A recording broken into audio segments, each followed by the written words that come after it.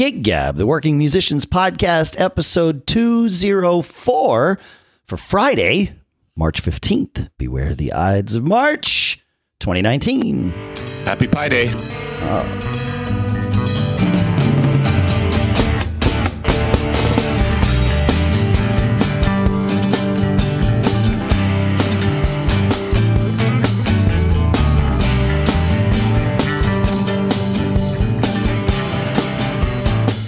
You know, Paul, since Pi Day goes on forever, does that mean that even though it's 3:15, since Pi goes on forever, does Pi Day go on forever? See, it could be argued that it does, right? It never ends. Pi never ends. Pi Day never ends. Greetings, folks, and welcome to Gig Gab, the podcast by a couple of guys that like math, but are also working musicians. And sponsors for this episode include ExpressVPN. We'll talk more about that in a little bit. So, here in Austin, Texas for South by Southwest, I'm Dave Hamilton. Here in Los Gatos, California, it's Paul Kent. Yeah, so here we are. It's a little bit different today. Yeah, that's right. You're a mobile gig gabber. I am a mobile gig gabber. Yeah, on the scene, man. And quite a scene it is. It's South by Southwest is always crazy. And it's especially crazy. I used to live here in Austin, as I'm sure I've mentioned on the show. So there's I have to, the worst part about South by Southwest is I just have to decide to declare bankruptcy on meeting with all the people that I would love to see, like that live in and around Austin while I'm here, like old friends and old musicians that I used to, it's just like, I just have to take it and kind of roll with the schedule, which is the right way to do a conference like South by Southwest. It just kind of sucks when it's like, oh yeah, you're only like 4 miles that way, and we're probably not going to see each other because if I just can't, I don't know how to choose, it's like, I'll just go with it. So yeah. How long are you in town for?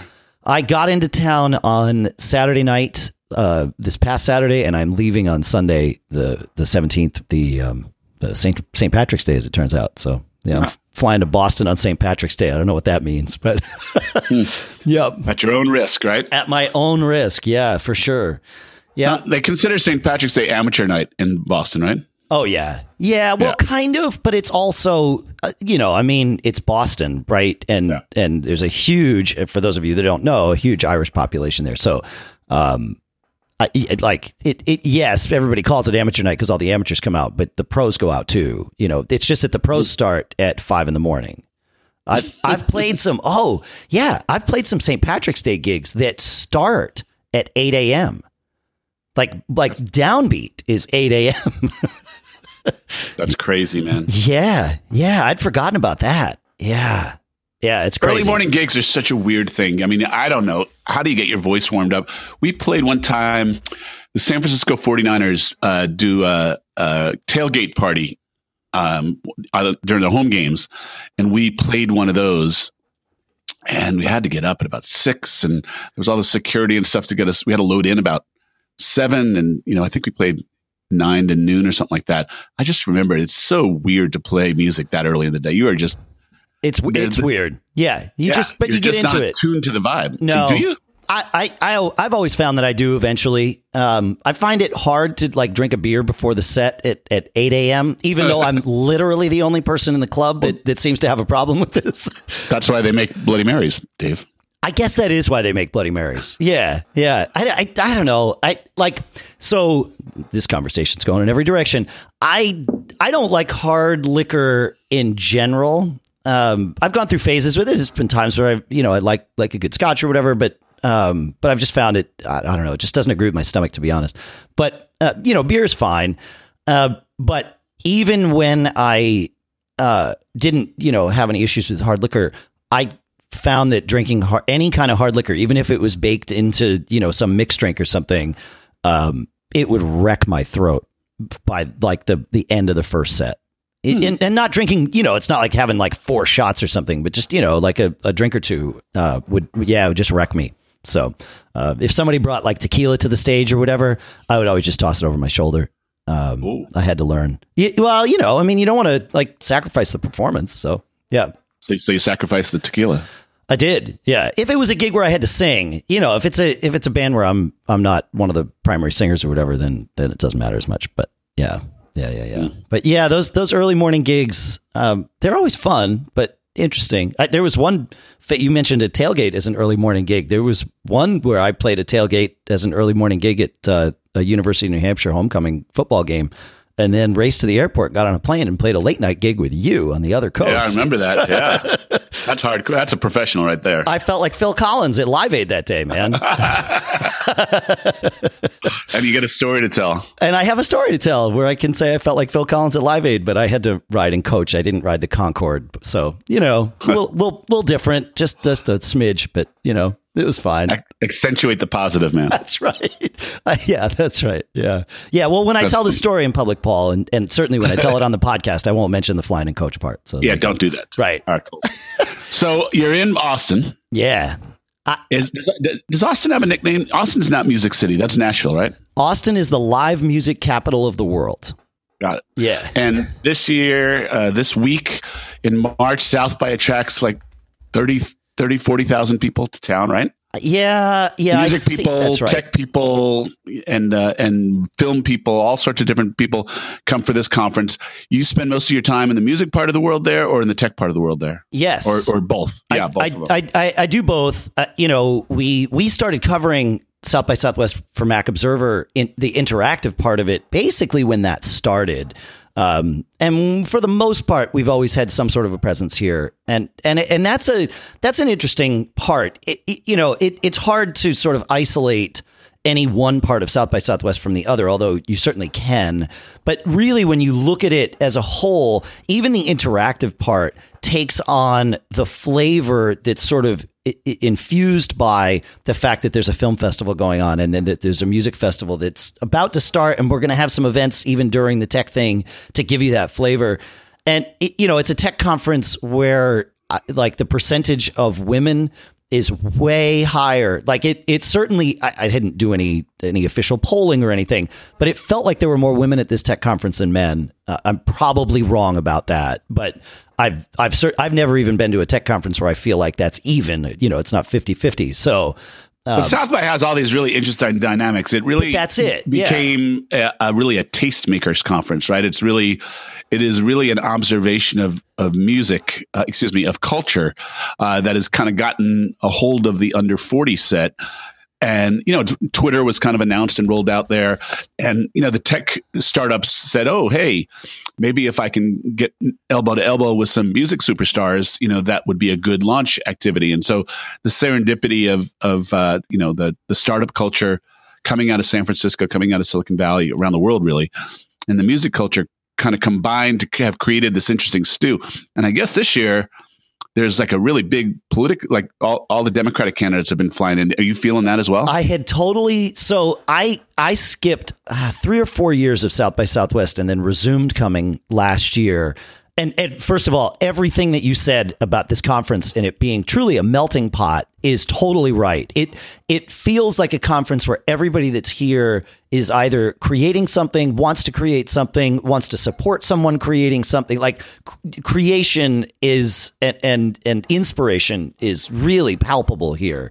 It's a little bit like attending an Apple keynote. There's that reality distortion field where you're like, wait, no, just because I have some original songs doesn't mean I'm I could easily that the path to fame and fortune is easy. But you start to believe that while you're here, like, oh, everybody's talking about the right ways to do things. But I had skipped South by Southwest during the last sort of, big political thing. Like last year when I came, Elon Musk spoke and Eddie Q from Apple spoke. And certainly I went and saw the Instagram founder speak earlier this week, which was interesting because, they just told Mark Zuckerberg to, take this job and shove it. Right. But so that was interesting, but I had forgotten that this would be filled with politics, and certainly that was true in the early part of the week for the quote unquote interactive, keynotes and those sorts of things. But yeah, it's definitely palpable, sort of. I mean, it is an outlier though. It's not part of the South by Southwest like core curriculum, if you would. So it is this year, but it's not generally. And right. It's not always. So it is seen as like these little like blips. Like having Elon Musk here did not feel out of character. Having, Elizabeth Warren here the way the conversation sort of goes around it, it's like, oh yeah, there's that thing that's sort of part of it but separate. So, but yeah, it's here. It's a lens on emerging culture, and right now, politics is part of emerging culture. Absolutely, yeah. So back to our core mission here. Should we choose to still stay on? And tell me about the music you're seeing this week. Yeah, so it's been fascinating. Serendipity is always the right word to describe South by Southwest, and I plan my schedule such that I allow for that, because you never know who's going to be where, what's going to happen, or anything like that. I did start the music part of my week by going to see Red Volkaert, who is a fantastic. Legend. Okay, yeah, right. Yes, he is a legend, and he's an Austin guy. He was Merle Haggard's right hand man, and which in and of itself is a great pedigree, but. He can. I mean, this guy can play. Yeah. He's just the way he's able to move his fingers. He's got these fat sausage fingers. Red. I say this with love. And he's in his 70s easily, right? Yeah. I think that's right. Yeah. But he's like that. He's a local Austin fixture. I mean, he's one of the poster musicians for what it means to be an Austin musician, right? It's totally true. He's just he's such a pro. The way he plays, even on a bad night, you'd never know he was having a bad night, right? I mean, he's that other level up that so few people can attain, and he speaks through his guitar with personality. I mean, he's also got a great voice, but this time I get to the Saxon Pub, about which a movie actually has been made. I don't know that I'm going to be able to see it, but hopefully, it just didn't show at times where I could make it.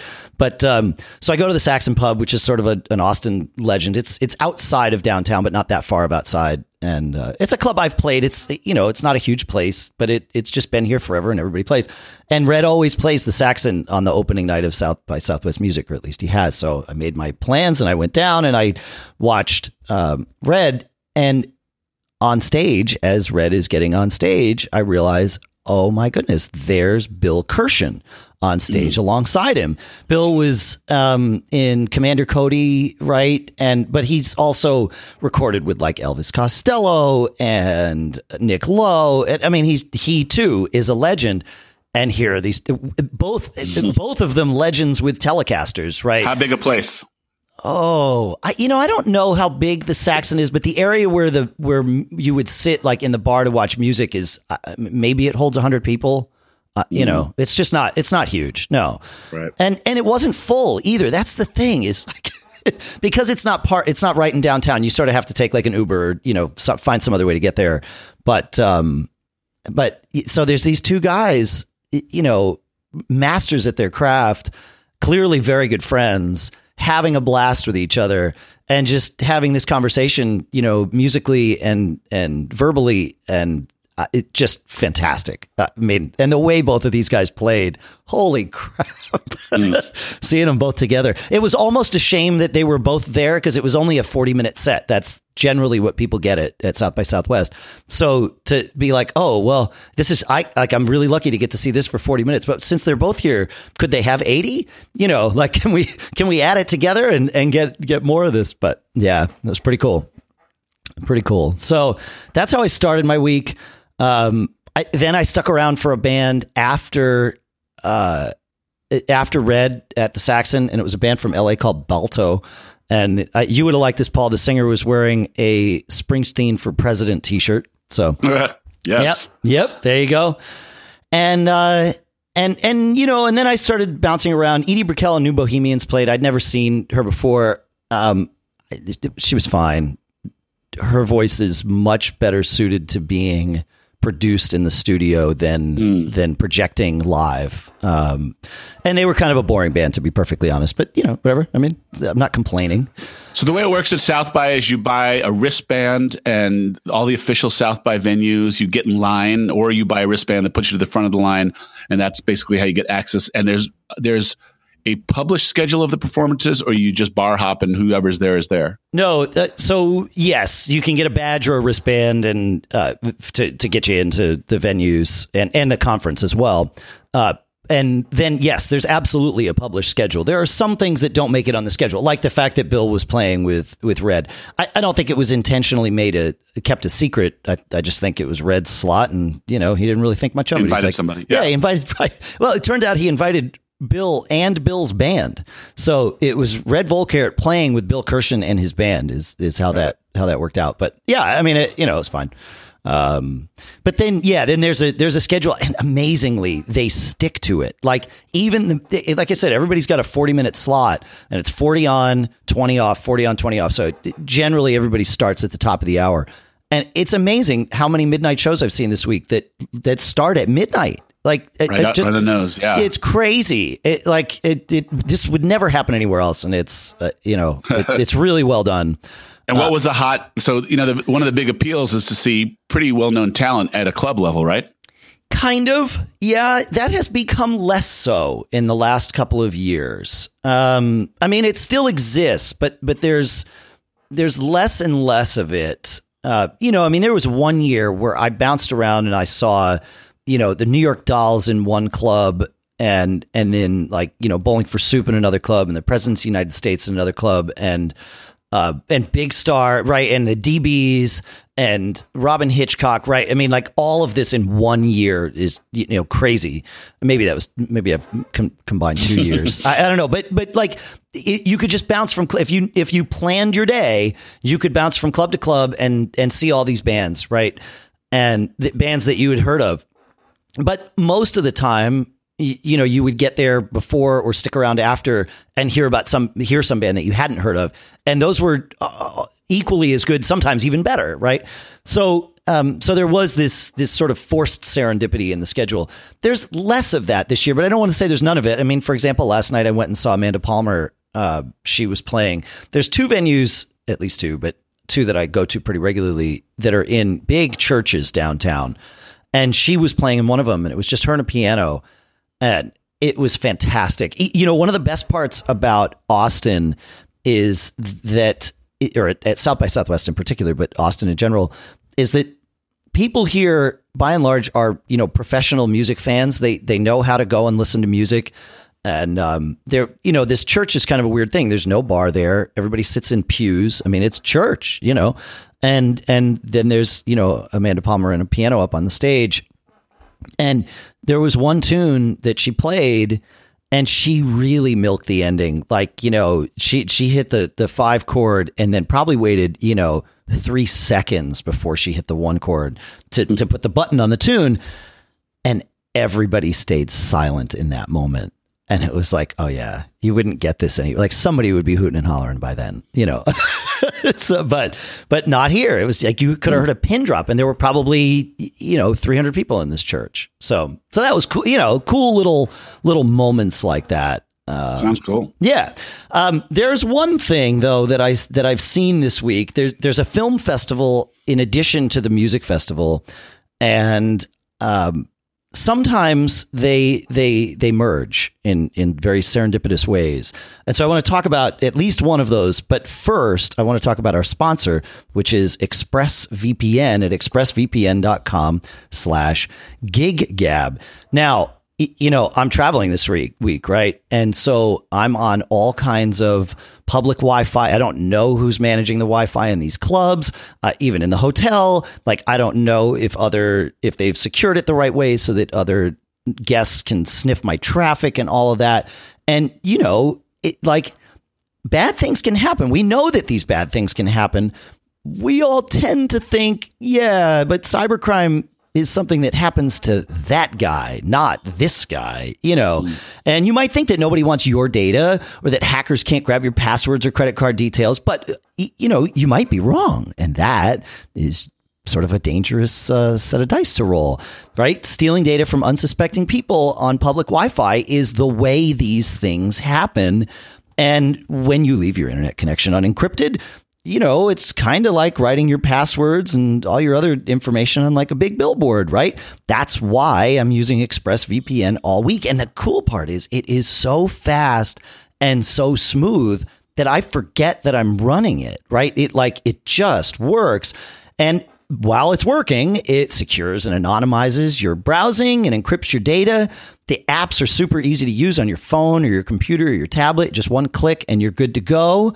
And you can safely surf on public Wi-Fi without being snooped or having any of your data stolen. And it's just less than $7 a month that you can pay to get the same ExpressVPN protection. Peace of mind and safety. That's it. Right. Yeah, exactly. So to do this and get a special deal, visit expressvpn.com/giggab to get 3 months free with a 1-year package. That's expressvpn.com/giggab, Giggab, for 3 months free with a 1-year package.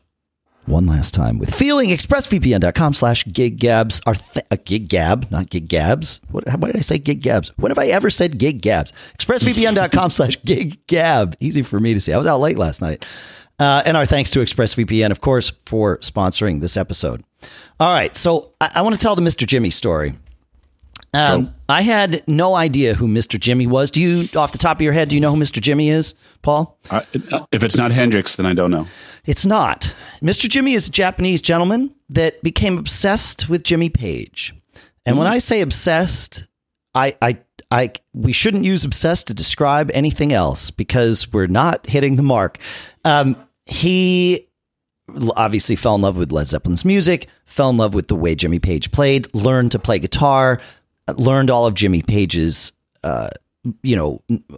mannerisms and his riffs and everything that he could possibly learn about Jimmy Page, and became sort of a real Led Zeppelin historian. It is really what he has become. And they made this movie about him. And he played in Japan for a long time, toiling away, but obsessing. I think he sold kimonos during the day, believe it or not. And then by night he would become Mr. Jimmy. And he would get the costumes right, like down to the way the stitching is done. The obsession just goes deeper and deeper. He embodies Jimmy Page when he plays, and he kind of looks like him too. It's sort of interesting, but it's his problem. And the movie sort of goes into this, is that in order for him to truly do this, he needs to surround himself with 3 like-minded people. And by definition, there are not 3 like-minded people that happen to play drums, keys and bass and vocals and can cover, the respective parts of Led Zeppelin. So and this movie was actually really, really well done. There's a documentary about him, and I think it'll be coming out. I think it'll get picked up. But they followed him around. He did this in Japan for 20 years. Then he came to the States after Jimmy Page came and saw him in Japan. He was inspired by that and thought, no, this should be my career. Like I can do this. If Jimmy Page came and saw me, I can do this. So he moved to LA and he joined a band called Led Zepp again. And he played with them. I think he did about 100 dates in 2 years, but he doesn't like Led Zepp again is, as you might guess, a Led Zeppelin tribute band. Mr. Jimmy doesn't want to be in a tribute band. He wants to be in a revival band. And the difference is when Mr. Jimmy takes the stage, he wants to play like the 1973 North American tour version of Led Zeppelin, but he doesn't want it to be note for note. He just wants everybody on stage to also have the same, depth of knowledge on what that means, because, the British tour of 1973 was very different from the U.S. tour. And he'll play you the way, they played like, I don't know, Whole Lotta Love or something. And it's like, oh no, look, it's a little slower here and this, and the groove is slightly different, because he studied all the bootlegs and everything. But he wants to walk on stage with 3 other people that have exactly that same amount of knowledge so that they are then free to improvise and sort of be what Led Zeppelin might have been within the confines of, 1973 U.S. tour, but certainly not 1973 British tour. Obviously not, right? Not tonight. We'll do that tomorrow night, that kind of thing. Yeah. Yeah. So he lasted 2 years in Led Zeppelin again. As you might imagine, those guys just wanted to go out and play the hits because that's. But you know what? Let me pause you there. Yeah. So it's an interesting thing. Yeah. Well, I would hasten to bet that many tribute bands start with some version of that. Some guy who's a fanatic about something and wants to feel that feeling, express that music is that guy. I think I told you this when I was starting the House Rockers. I wanted to get some advice about, how to be successful, how to find gigs. And I talked to a guy who was the manager of one of the first really hugely successful tribute bands here in the San Francisco Bay Area called Super Diamond, a Neil Diamond tribute act, which now tours nationally. It's a living for those musicians. And he said, the difference is there's different levels of what people think commitment are. That was the advice he gave me. That's exactly what we're talking about here. That's right. Yeah, yep. This scales in 1,000 different ways. Some is how much you practice. Some is how much you sweat the details. And with tribute bands, that's a particularly that concept of what commitment is scales to any problem in life. But I mean, certainly when it comes to bands and music, but when it comes to tribute bands specifically, what is a tribute band? Is it a tongue in cheek? We'll play the songs and we can all sing along and nobody's paying attention, or is a tribute a exact visual and sonic representation? Some bands take it all the way out to there. Most don't, but I get it, and I would bet most tribute acts start with some amount of fanaticism, some amount of passion that the founder of the band may not end up being the leader of the band or even the lead singer of the band. Sure, but I would bet that that's a big reason why the whole tribute genre kind of came to be what it was, is because, there were people who were like, oh, hey, there are all these classic rock bands that did this amazing thing that sounded really, really unique. Let's sweat the details and get the other people who sweat the assumption that the fan base is also that nuanced in their listening. Well, that's the issue, right? And that's the issue that Mr. Jimmy has been having is the fans. Like, I don't even know how many true diehard Led Zeppelin fans need to go see someone other than Led Zeppelin play a 30-minute version of Dazed and Confused. Exactly. Right. And I'll say that again. Like, we know who my favorite guy is. Yep. I could only imagine I'll be pleasantly surprised or nonplussed by a tribute band to Springsteen, right? Right. I mean, if they overdo it and take it way too seriously, they're not going to come close enough. It's not, to me, it's not going to be the same thing. It's not Bruce. Right? It won't ever be Bruce unless it's Bruce. Right. Yeah. And you can still see Bruce, you can see him on YouTube all the time. You can, you'll see him live, whatever it is. So I've always wondered what the arc of sustainability of tribute acts are. Yeah. Well, and that's right. That's it. Right. Mr. Jimmy is not doing the tribute act for anyone but him.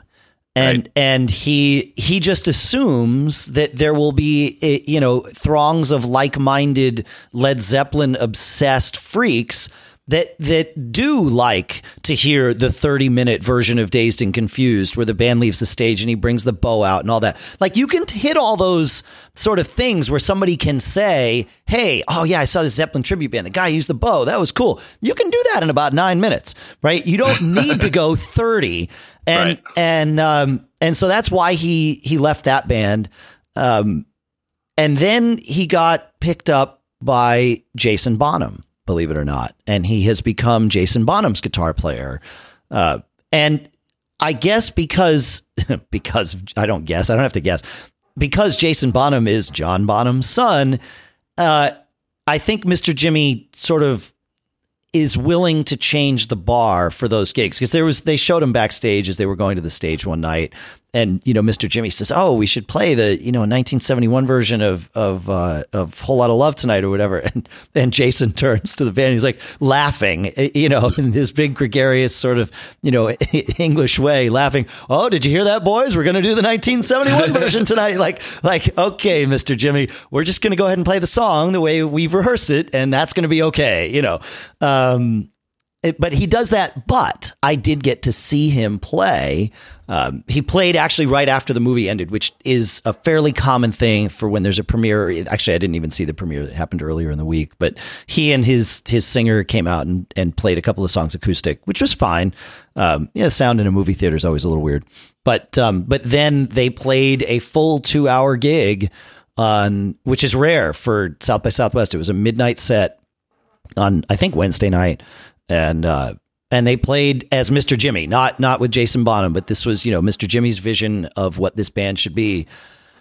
And it was interesting, but I would never go see it a second time. It was just too tedious. And they were taking, and I'm sure Led Zeppelin did this, but they were taking fragments of songs and sort of peppering them in here and there. Remember, Led Zeppelin was really drunk on stage most of the time in the early days.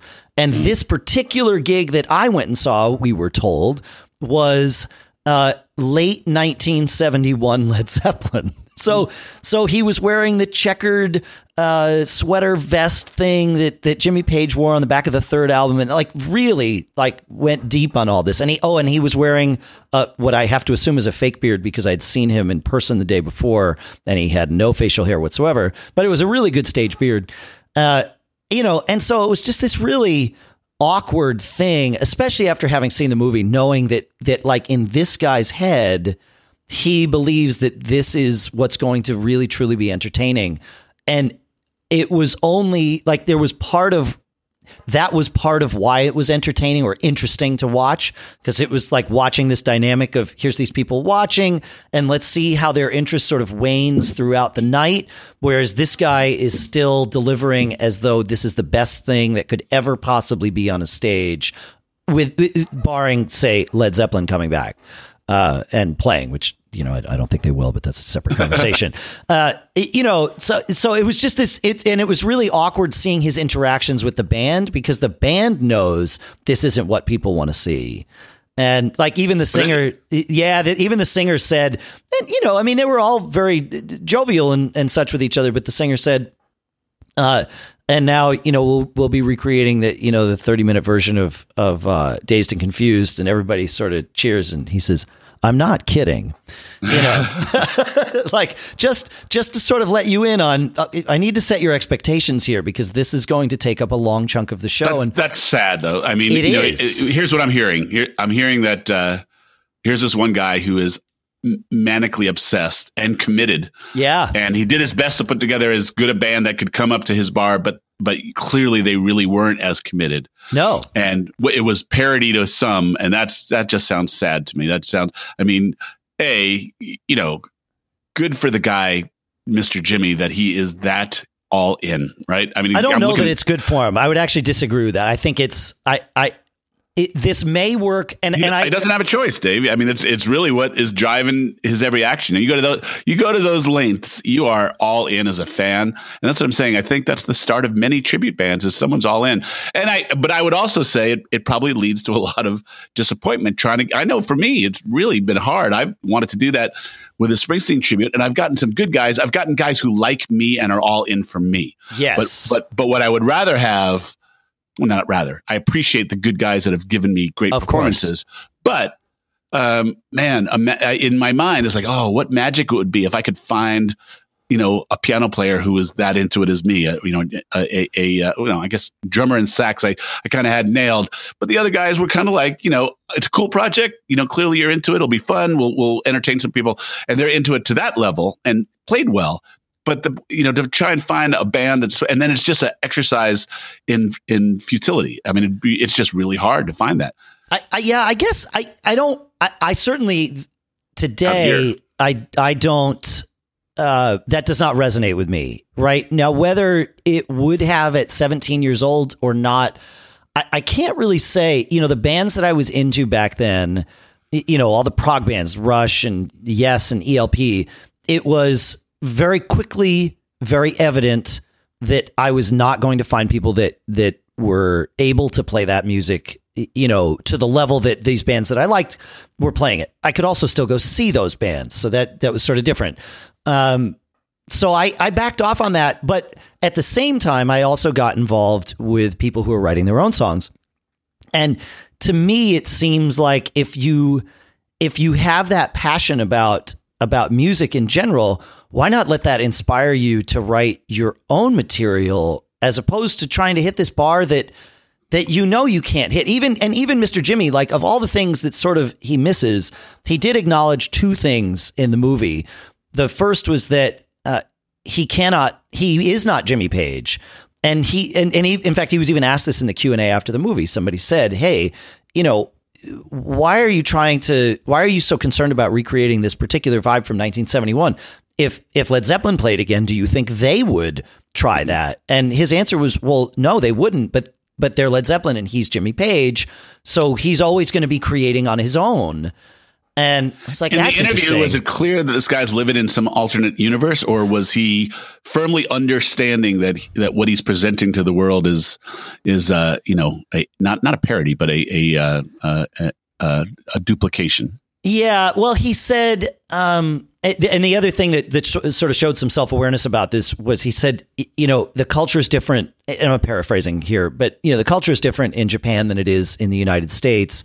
And he said, what I'm doing is a very Japanese way of tribute, but the American definition of tribute is very different. And again, I'm massively paraphrasing and sort of, combining various things together. But he is aware that this is not what American audiences want, at the very least. Now, whether Japanese audiences would want this or not, I think is still a question. But the sense of going all the way in and committing, that level of commitment. And if I'm going to do this, I'm not just going to stop at learning the part. It's a cultural thing. It's a cultural thing. It reminded me a lot of Steve Jobs, where he talked about how his dad told him, you have to paint the other side of the fence too, even though no one will see it. You'll know. And the same was true with like the clothing that he was putting together. He's like, well, right, but this part, I know it's never going to be seen, but I need to know that it's right. And so there was definitely that, it's an obsession, right? But it's a different level of obsession that we don't generally embrace in our culture, right? We have it in bits and pieces, but from what he said, the Japanese culture definitely embraces that, because they said, look, we can't compete with America, or one of his friends said, we can't compete with America or Great Britain with, their ability to make a big spectacle of things or, make a big party out of something. But what we can do is we can focus and go all the way and stay committed. And so yes, he is aware that this is not his thing, but it just felt like, man, you've got what an unfortunately limiting scenario this is for him, because if he really, he's like, look at that drive and that commitment and that passion. If he could focus that into creating his own thing, I feel like many more doors would open for him. And I feel like he might be more, he may feel fulfilled. That part was hard to say from the movie, to be perfectly honest, because there was just so much struggle, with it. And for that reason, it was a really good movie, because it kind of made me think like, oh, there were parts where it was like, this guy's crazy. And I guess that was all the way through. But, there were parts where it was like, this guy's crazy in a great way. Like, what a testament to this thing that committed. Yeah. But then at the other side is like, wow, but dude, like you've missed a huge opportunity for yourself here to, like, I don't know that he'll ever be happy doing this, because he knows he can never attain that which he is striving for. And there is that self-awareness. Like, I'm not Jimmy Page. I actually am surprised. I would think someone, now that with that amount of profile, there are three other players on this planet that are, especially with a band like Led Zeppelin, that would be that committed that he would be able to. Nobody would want to go see it. Yeah. That's the problem. I went and saw it, and it was like, okay. It was frustrating actually, because they would start playing. They played this medley of an encore that was like 5 songs. The bar was pissed because it ended at like after 2 when the bar should already have been closed and all this stuff. But so that part was fun. But they dropped into Good Times, Bad Times at one point. It was like, okay, thank goodness. Like here, and they were playing the heck out of it. Like really, really, it was probably the best song of the night. And halfway through, they go into this like weird jam thing, and it's like, yeah, like you've done a lot of that over the last 2 hours. This is the encore. People, brought you back to the stage. I just deliver a couple of hits here. And they played rock and roll in this really weird, like slower groove way that just, it's like, okay, I don't know if there's anybody else in the room that knows that version of rock and roll and prefers it. Like, let me put it this way. When you buy the box set from your favorite band, right? Or that maybe a better way to look at it. Because there was that phenomenon a couple of years ago where there was that acoustic version of Aha's Take on Me, right? Yeah. Yeah. So like we all loved that acoustic version. It was like haunting and really, dark and deep. And that song is dark and deep and weird. It's about like obsession and stalking and things like that. But, it was wrapped. Its original version was wrapped in this like happy poppy little thing. Yeah. Right. Yeah. And it was that dichotomy that I think made that song sort of interesting. Plus the lyrics are just weird because of the phrasing and the translation and all that. But, we heard that brooding acoustic version and we were all drawn to it, but we were only drawn to it once, because it was a different take on something familiar to us. Right. And the same could be true for Clapton's slow acoustic version of Layla, right? If those were the first versions of those songs that had been released, we would never have cared about the second version of those songs, right? So, like, I get it. It's as a super fan, it's cool to hear the box set and go deep and all of that stuff. But when you're choosing a song you're just a cover band. Like, at the end of the day, you're not playing your songs. You're just a cover band. You've got to think about, why are you doing this? If it's just in your basement, cool. Then let's play that weird arrangement and see if we like it. But if the goal is to fill a room full of people, unless you can fill a room full of people that also loves the fact that what you're playing is different from the better of the two versions, then you probably should play just the better of the two versions. And sure. I can't disagree with you. Yeah. I don't know. Maybe there's a Zeppelin fan fest that happens somewhere once a year. Once a year. Yes. Right. Right. No, totally. Like, that's the kind of thing where that would make a lot of sense. Like, okay, now we are all these like-minded crazy people. And we wear our craziness, proudly on our vests, at least in this particular basement. And, we're going to love it together. No, I never went to them, but there were these Rush cons, right? Where, a tribute band. I mean, they would have meetings and all this other stuff about the band Rush. And then they would have, a tribute band or two play in the evenings. And I have heard that those sorts of things would happen. Like, oh, we're going to do this weird, Rush covered Bad Boy, which was a song the Beatles also covered, in their early days, but they never like played it live in anything resembling recent years, it's just because it wasn't them. But to see a Rush tribute band, if you're all Rush fans, oh, cool. We would never have the opportunity to see Rush play Bad Boy. So no, we get to see this tribute band play, like that kind of thing. Cool. Yep. But I don't think you're going to find that 100 nights a year to go and, like pay your bills. So I don't know. It's just weird. If like, to me, and this is truly to me, but the reason to play cover songs is to entertain a crowd. If that's the majority of what you're playing. Like when I was in original bands, we would play covers occasionally. We'd have like one cover a set maybe, or, one or two covers a night. And we would actually change them often so that they would be ours. But, the majority of the people in the room were there to hear us play our tunes. So to hear us play our take on some cover tune was acceptable. It matched what we had worked to set the expectations of for our audience. It's like, you're coming to hear us do our thing and here's our take on a thing. So yeah.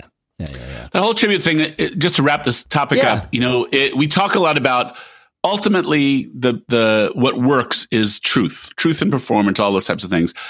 And this guy, I would hasten to say, maybe he couldn't make a living at it. Right. I think, there's a lot of Led Zeppelin tribute acts that go around, many of them excellent.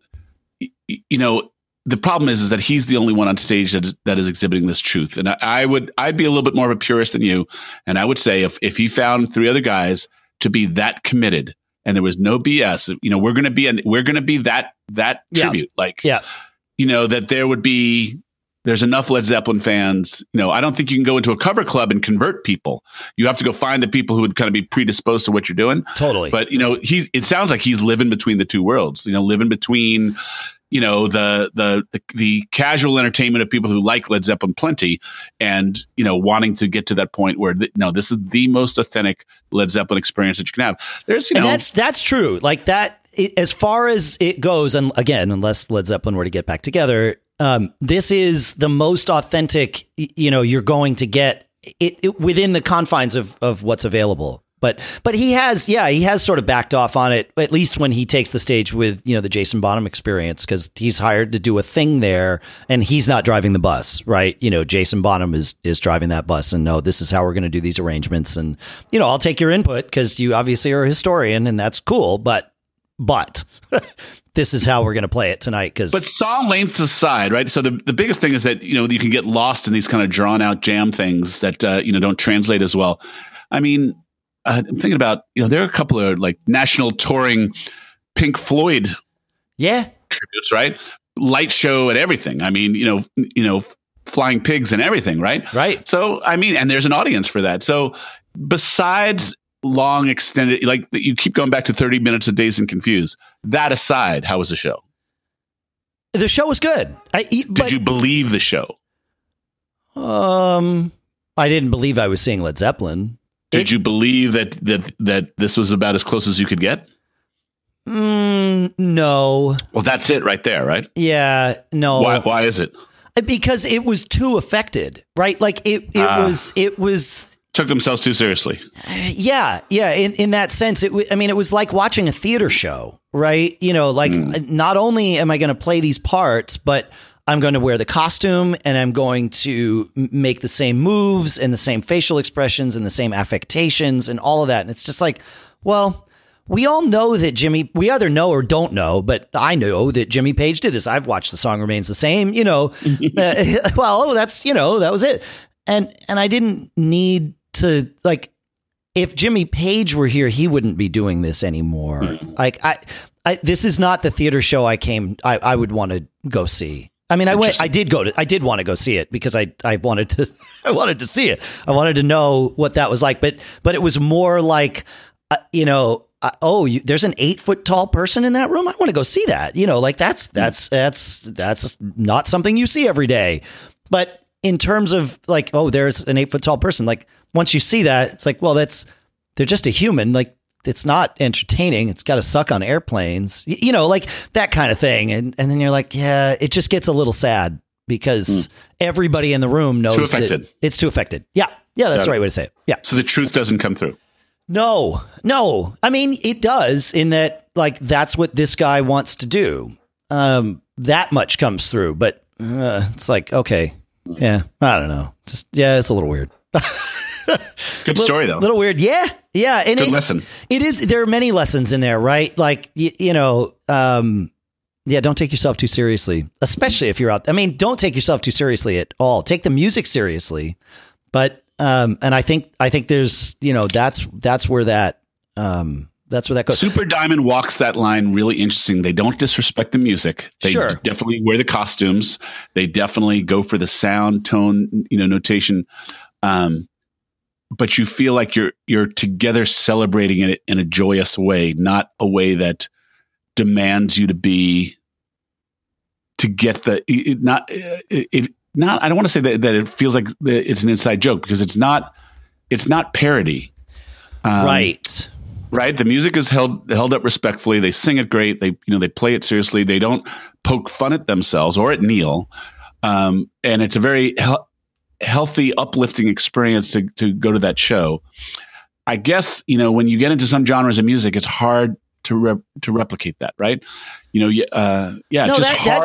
What you're talking about, what you're describing is a celebration, right? Like we all want to come together and celebrate this Neil Diamond music, but we don't I'm guessing we don't necessarily need to recreate that night where Neil had a little too much to drink and told this weird story. Yeah. That happened once and, maybe doesn't choose need carefully, to be I guess. Choose wisely. Yes. Yeah. Well, one is to be entertaining to all of us, perhaps the band included, but there is this sense of we're going to entertain everybody and we're going to be aware of who all is here.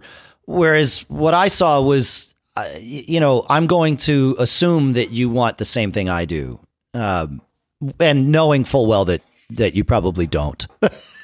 Especially with the way the band was. Yeah. I would bet they don't assume anything. They just like, I'm going to put myself out there. You know, I got to get this out of me. I'm going to guess this guy's so, I mean, his hair, he did his hair the same way. I know. It's crazy. Yeah. So anyway, cool story though, Dave. Thanks, man. Yeah. Cool story, bro. That's what I'm getting out of this. So yeah. Interesting stuff. And more to come. I saw another nice combination of something that happened, a movie that happened about the Bluebird Cafe in Nashville. So we'll talk about that on a future episode. And I was there. Now I really want to talk about this. Okay, so great segue into next week's episode, or whenever the next episode is. I don't know if we're doing one next week or if we're resuming the following week, but whenever that is, I've got some other companies that actually might be really helpful to you as listeners that I met here at South by Southwest. So we'll talk about them as well in an upcoming episode. But for now, I think that's all we got, right, man? It's a good one. I didn't realize we would get this much mileage out of your South by Southwest trip report. Sometimes, so it depends on how much it makes me think, I guess, man. That's how it goes. Yeah. Folks, thanks so much for listening. Feedback at giggabpodcast.com. I did have one comment we were going to share today, but here we are. I took up all the air, so we'll leave some room for you folks next time.